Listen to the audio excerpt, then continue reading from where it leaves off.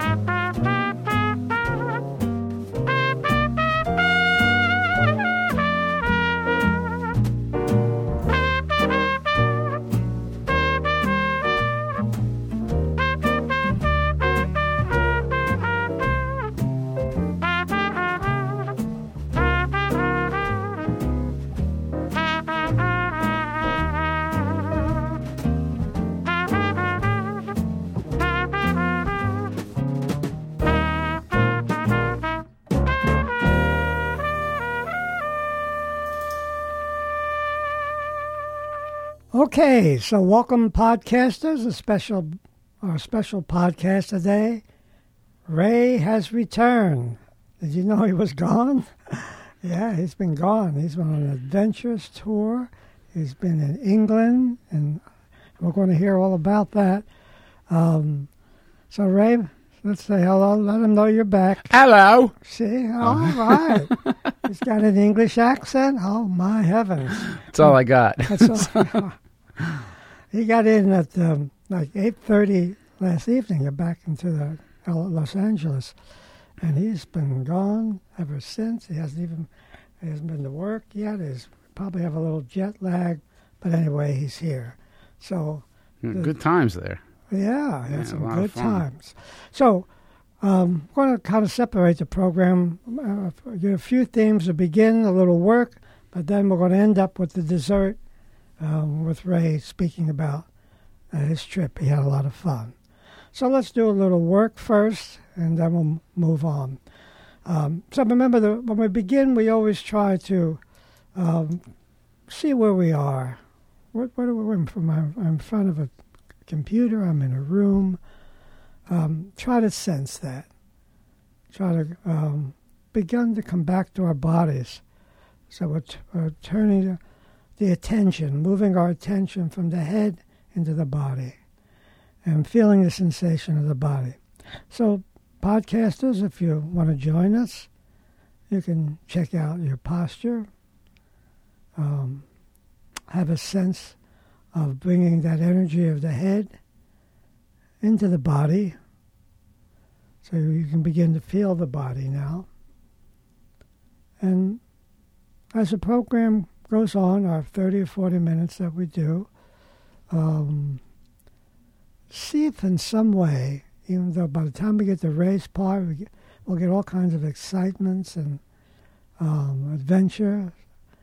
But even through all of it, can I somehow maintain something that feels like a little deeper part of me?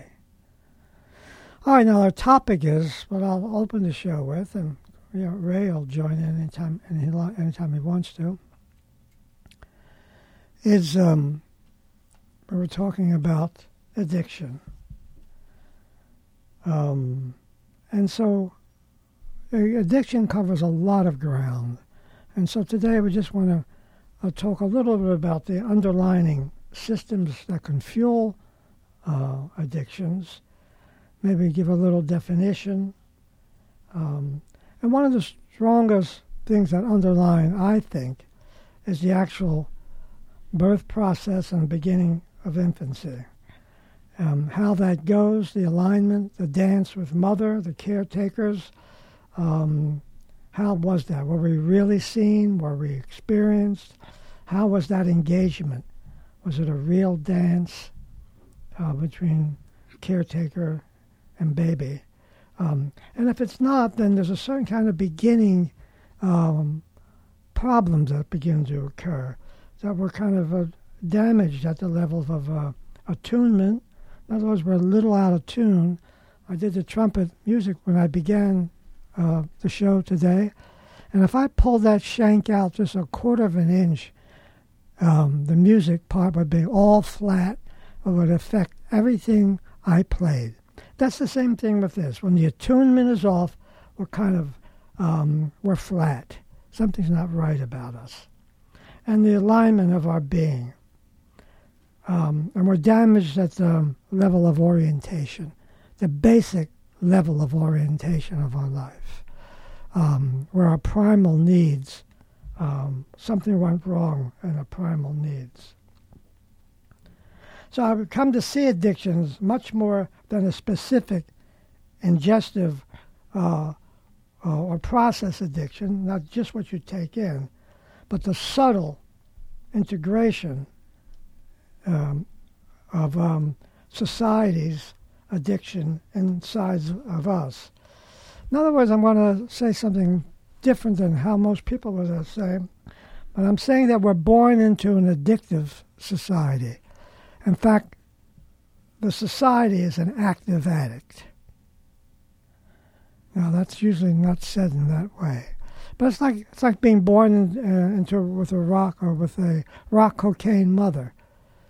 And it's a matter of degree, and the baby now is involved in that. So, because the addictive process in the foundation of our society, none of us escape it. We could point to other people, but none of us escape it. And each one of us needs to face the addictive process and the form it takes, the specific addiction, and understanding the underlying system that keeps it alive. You know, I was a lot of the time I spent in the country there, meaning out the outskirts of town, and in a village called Frampton on the Severn, with population 1,200 people. Tiny, considering where I come from.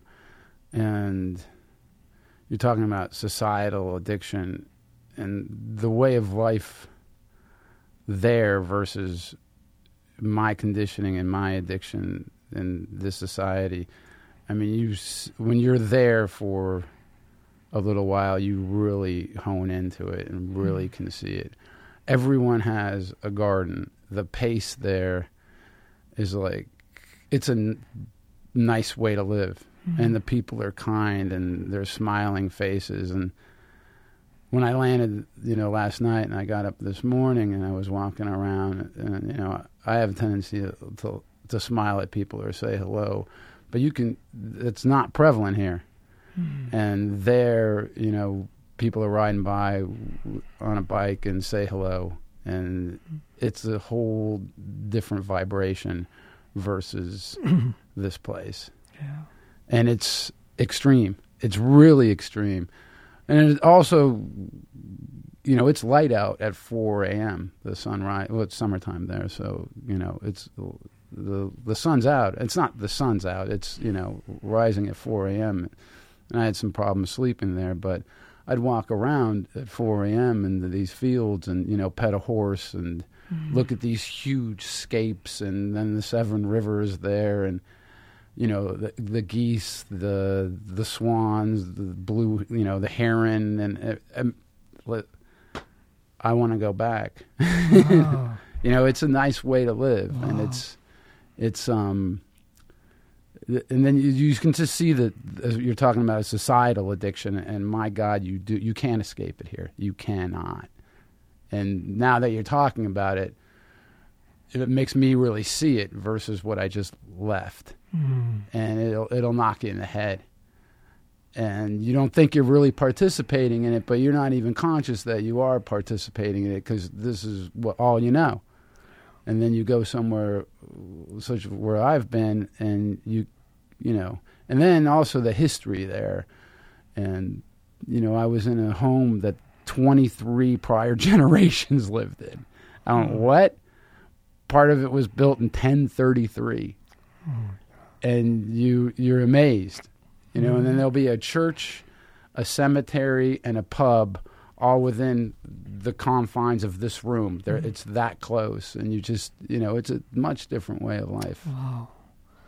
So Ray gives us our first taste of that difference, being in a different world, a different society. We're so used to this kind of mad, modern, big city world of freeways and so forth.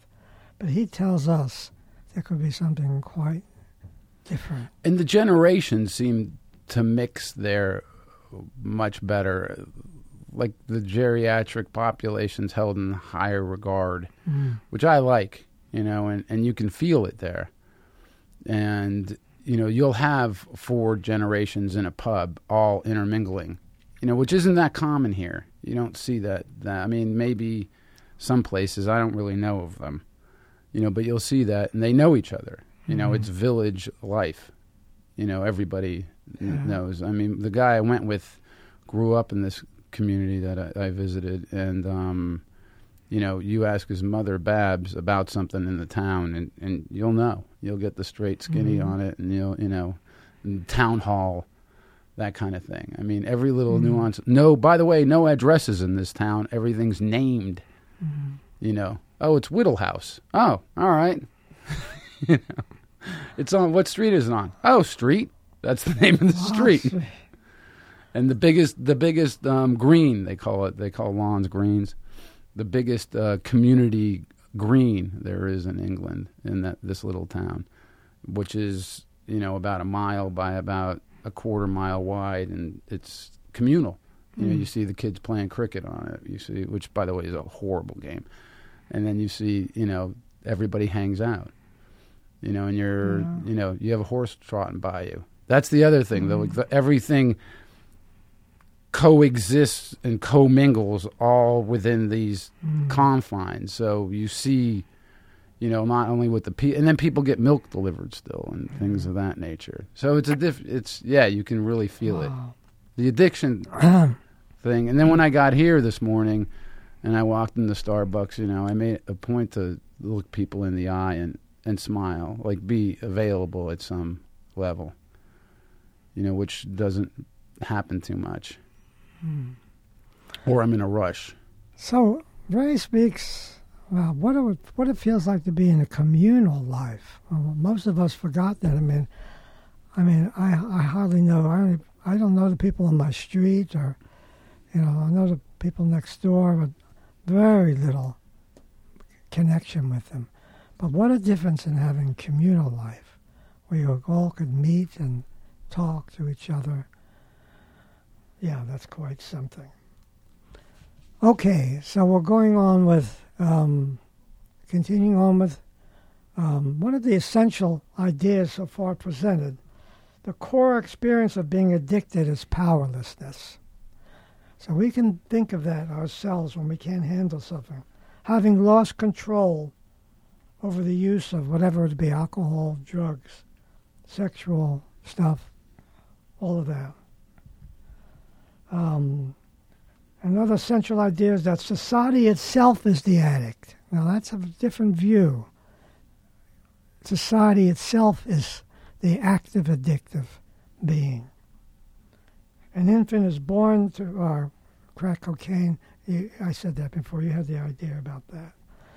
So another thing about it is that it becomes very automatic. Think of your car. I remember when I was just beginning to drive in the 40s, or I don't know, was I driving in the 40s? Nope. No? Yeah, you were. Yeah, okay. Think of the car now. They used to have the shift there. Remember? No, I'm going to say my audience is much younger. But you had to shift gears, put the clutch in, and you standard. Standard, that's called. Yeah. And then Oldsmobile came along with this automatic shift, and that bypassed the whole problem. Now, there was no need for that shifting stuff. You now had an automatic situation. Now let's get a little etymology and see what kind of word. Automatic. It comes from two root words. It's a Greek word. Auto meaning self, and matos meaning thinking or animated. So things that are automatic have a life of their own. They develop their own life. Once set emotions, they go on by themselves without any particular intention or attention from the person. So that's word. Now I'm really connecting with addiction. Automatic. It gets going and it pretty much stays in motion. Now, getting a little back to underlining condition is that the nurturing, if the nurturing fails at a crucial point in the stages of development, and then something really begins to go wrong. Whatever the potential of the child is really being affected now. And the longer it stays that way, the more the person's not prepared for the next level. When infants are placed in impoverished environments, their abilities to explore, observe, and experiment are blocked. So they already begin to lose that capacity, and also the continuation of development. I was staying with my buddy, and he's got this trigger that I've noticed a few times, where he has this strange temper that seems to come out of nowhere. I mean, I understand it's from stress or whatever, and then he'll explain himself or whatever. But I met his parents, and to see his father's behavior, and then to now I've known this guy for 20 years. And then to see its origin, it is so blatant in your face, and it is so obvious, like, because I have done work on myself, and where he gets it. Yeah. And then you'll see other mechanisms that are in place that are automatic, and you can see their origin, and it's pretty eye-opening. And then it also opens your eyes to your own self.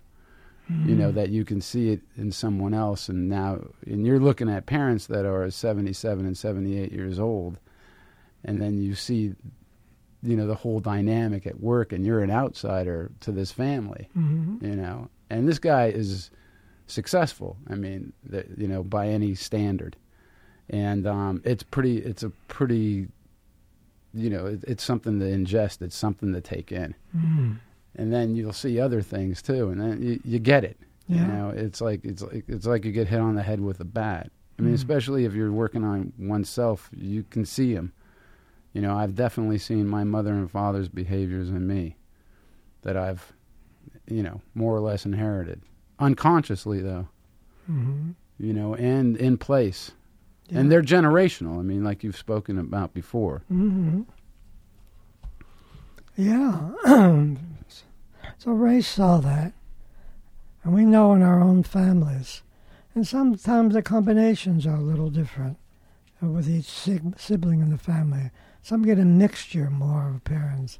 Some are more dominant of one parent or another. So this can go different ways. Now, before I leave this whole part, I want to say one thing about the womb and the preparation of the child. There are three sources in a new forming life. One is the source of possibility.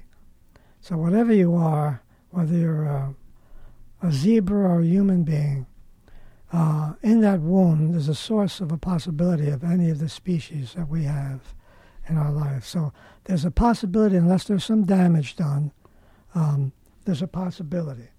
And the second is a source of energy in which to explore that possibility. And third, there needs to be a safety to really experiment with that possibility. So first place, the possibility itself, if it's intact. Second place, the energy and motivation it needs. And third, safety, so it can operate.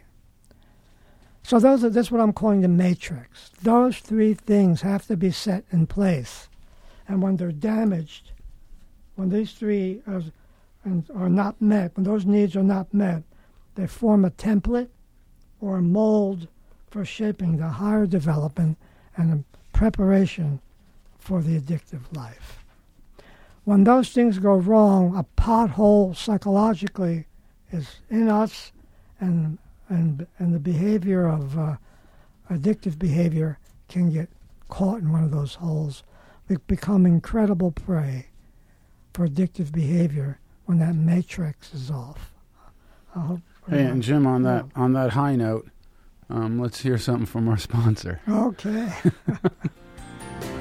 Hey, everybody, if you shop at Amazon.com, like I don't, but you probably do, you know how convenient it is, and you know what great deals you get always. If you want to support the show, and I hope you do, every time you shop at Amazon, use the Amazon link on our site to get there. You support us with every purchase. You can even bookmark it, and we really appreciate it. Unbeatable convenience, amazing prices, great shipping rates. I love Amazon.com just because they support us, and I hope you do too. So please do. Thanks, Amazon. We're back. Okay, we're back. Okay, so we're going through the different aspects. We're talking about the underlying aspect, talking about that society itself is an addict. So, of course, we got to have something in that addictive field somewhere. It's no longer just the way it was at one time. There was we, the normal people, looking at the alcoholics and drug, and they were like so different. It's becoming so that we and them are getting closer now because everybody's got some form of the addiction. At one time, it was more of a medical problem, but now it's much more broad. In fact, like I said, a new metaphor for human pain has been born. Addiction is a metaphor for human pain. Over the last 30 years, the ideas of addiction has been applied to a much broader background. It's not just the alcoholic now, or just the drug user. It's a much bigger deal now, including much more of us now. And there's the addictions there's even love addictions, sex addictions, relationship addictions, possession addictions, power addiction. Shopping. Shopping, yeah. They go on and on. On and on. So now look at the addiction field, how it's changed from one or two to a whole field. And somewhere we're caught in there. Yeah, like no one escapes, really, right? Yeah. I mean, gambling. I mean, somebody's. Yeah. One of them's touching you somewhere. Somewhere, right. And now, that's a matter of degree. It's a matter of degree before we can call it an addiction. And to think of the influence of TV and electronic entertainment. We're fucking doomed. The fast-paced, compelling impressions received by a largely passive and uncritical audience has created the unprecedented separation between feeling and action. So think of us now as we sit in front of our TVs at night. We're watching all this kind of compelling action or this erotic, romantic stuff, and people are doing all kinds, and we're sitting. Yeah, you're like buying into the false life. Yeah. You really are. I mean, I didn't watch TV in England. Whoa, wow. I'm lying. I watched a little just because it was semi-entertaining. And they say things like fuck and stuff like that. Well, I only watched it when I came home late at night. But real cheeky, real like combative. But didn't watch too much of it. But now when you mention it, when I picture myself watching TV here, wow, that's a big fake. Whoa. Mm-hmm. You know, what's going on there? Mm-hmm. It's funny how you would say also, hey, get a hold of your body, check what's going on, and maybe turn that TV off. And then yet how drawn we are to it at a level. Like, God, fuck, I missed The Bachelorette. Really? You know, I'm really thinking about that? Mm-hmm. Or, you know, I mean, it's something else. Mm-hmm. Yeah, it's really that electronic world and a passivity watching it. Think of that. The power of all those impressions running through us in all different ways. Now, it is passive, too. It's almost passive-aggressive, though, because it sucks up like a world of time. It really does. It's like you're off for all those moments that TV's on. That's a good one, Jim. That should be a T-shirt. Mm-hmm. But you know, I mean, you are, though. You're off. Mm-hmm. So somehow the actions of our life begin to get separated. Our emotions get separated from real action because they're tied up with passive entertainment. And to the extent that any of us lives in ignorance of any other dimension but this one, in ignorance of any spiritual dimension of our own lives, acting automatically without any sense of obligation to someone or something beyond ourselves and our addiction, then we are addicts to that. Okay, so we said we'd spend the last part getting a little more into Ray's world. He's joined us and told us a couple of things so far. So, audience, you can let us know if you want us to go on with a little more addiction. We just gave some of the beginning underlining reasons and definitions of the word automatic, and how once we get into it, it's very difficult to, because it becomes almost imprinted in our nervous system and our neural pathways. But let's say everybody is addicted. You know, let's draw that conclusion a little. Everybody is at a level or some kind of percentage. Yeah. So what's the, you know, so everybody would want to know, you know, how do I see it? How do I get above it? Not above it, but how do I, how do I acknowledge it and let something else or let something different or, like you say, more spiritual or deeper truth in? Mm-hmm. Because I think that's the bind everyone's in. Yeah. So what we'll do is, we've been prior to this subject, we were talking about Buddhism and trying to integrate Buddhism and a little bit of Western psychology. Anyway, Buddhism noticed this 600. Buddha was 600 BC, and he noticed it. He didn't call them addictions, but he called us the way we were attached to things, stuck in them. And he named also all these things, a little different way of naming them. But he knew at that time that unless you found something meaningful in life and you had some meaning that could lift you beyond these habitual appetites and so on, and that that's what Buddhism was derived on, that foundation of how to begin to come back to a deeper self. So we might start with them and their mindfulness next week, and for the audience that might want to have something to practice now that we began to give it an outline. So Ray raises the question, how do we work with it? So that we'll pick up on that next week. So Ray, time left of 10 minutes or so. Tell us a little more. So you were in your friend's small village. Yeah. Did you ever get to Germany? No, never made it to Germany. But England's just like Germany, except they speak English. Mm-hmm. So it's kind of. I thought it was. I'm not kidding either. I mean, they look very similar, as far as an aesthetic. But England, there's a lot of history there. I mean, that was.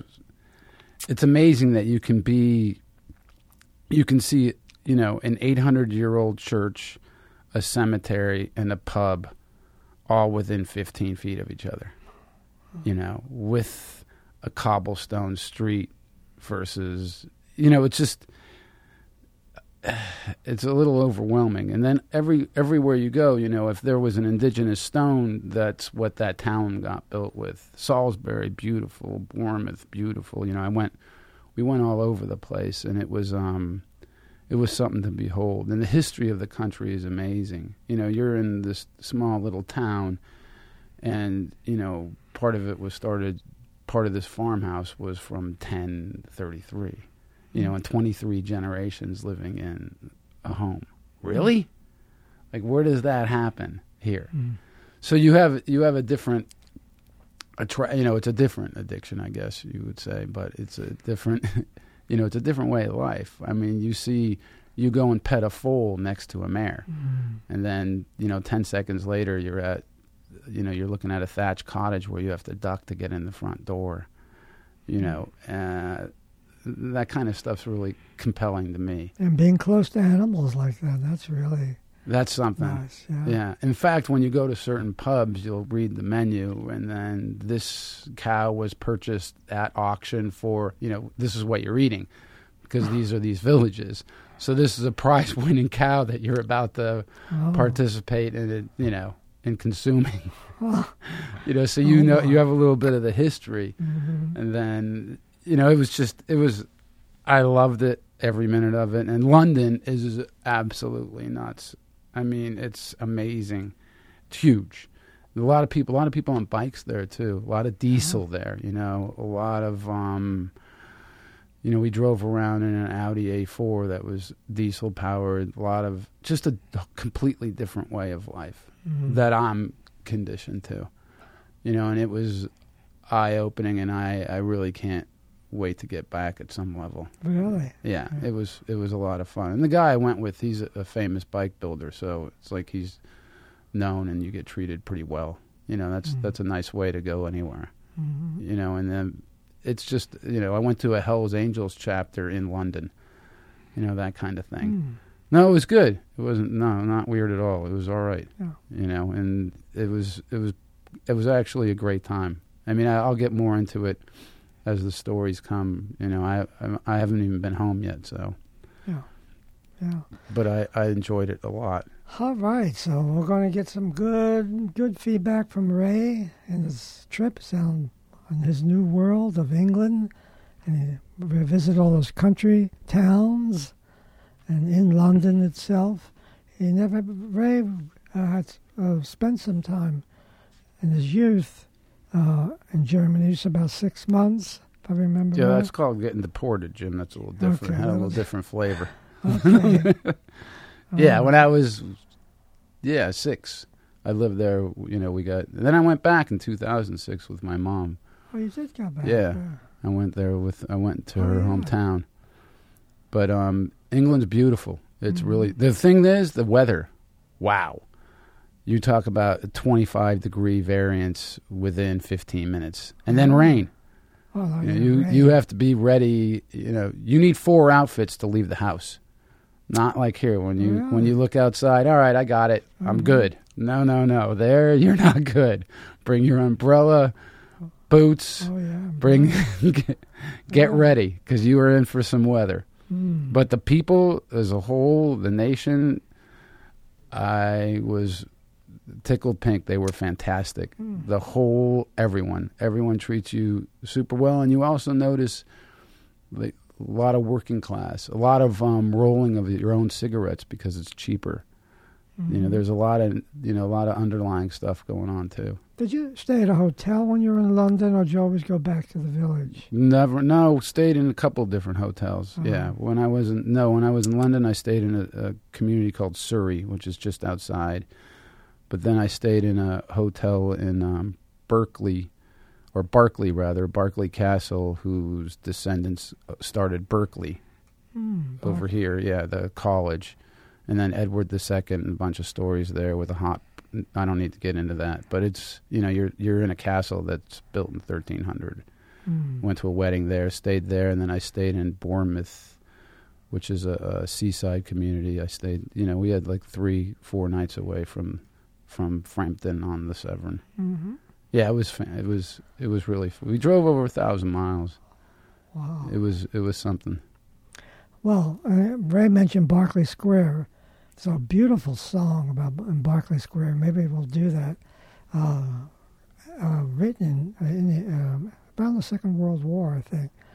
But a very beautiful. The Nightingale sang in Berkeley Square. Wonderful. I think we'll do that for Ray.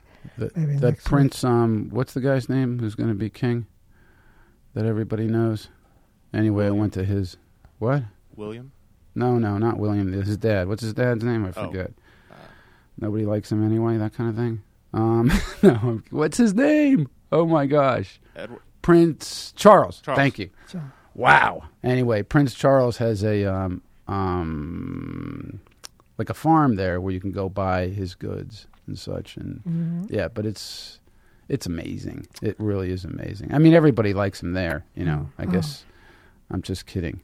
But and Windsor Castle, which is crazy huge. It's unbelievable. That is nuts. I'm sorry. I've It been is. before, and that is crazy to just to stand at certain edges of the property and look at the vastness of it. It's just like Really? I know. You go, wow. it's breathtaking, and it's really hard to explain in words. It really, I mean, the history there is, and you'll see tombs and grave sites that are from 1100, and then you look at the dates and some of the deaths, and you go, wow, this guy lived to be 86.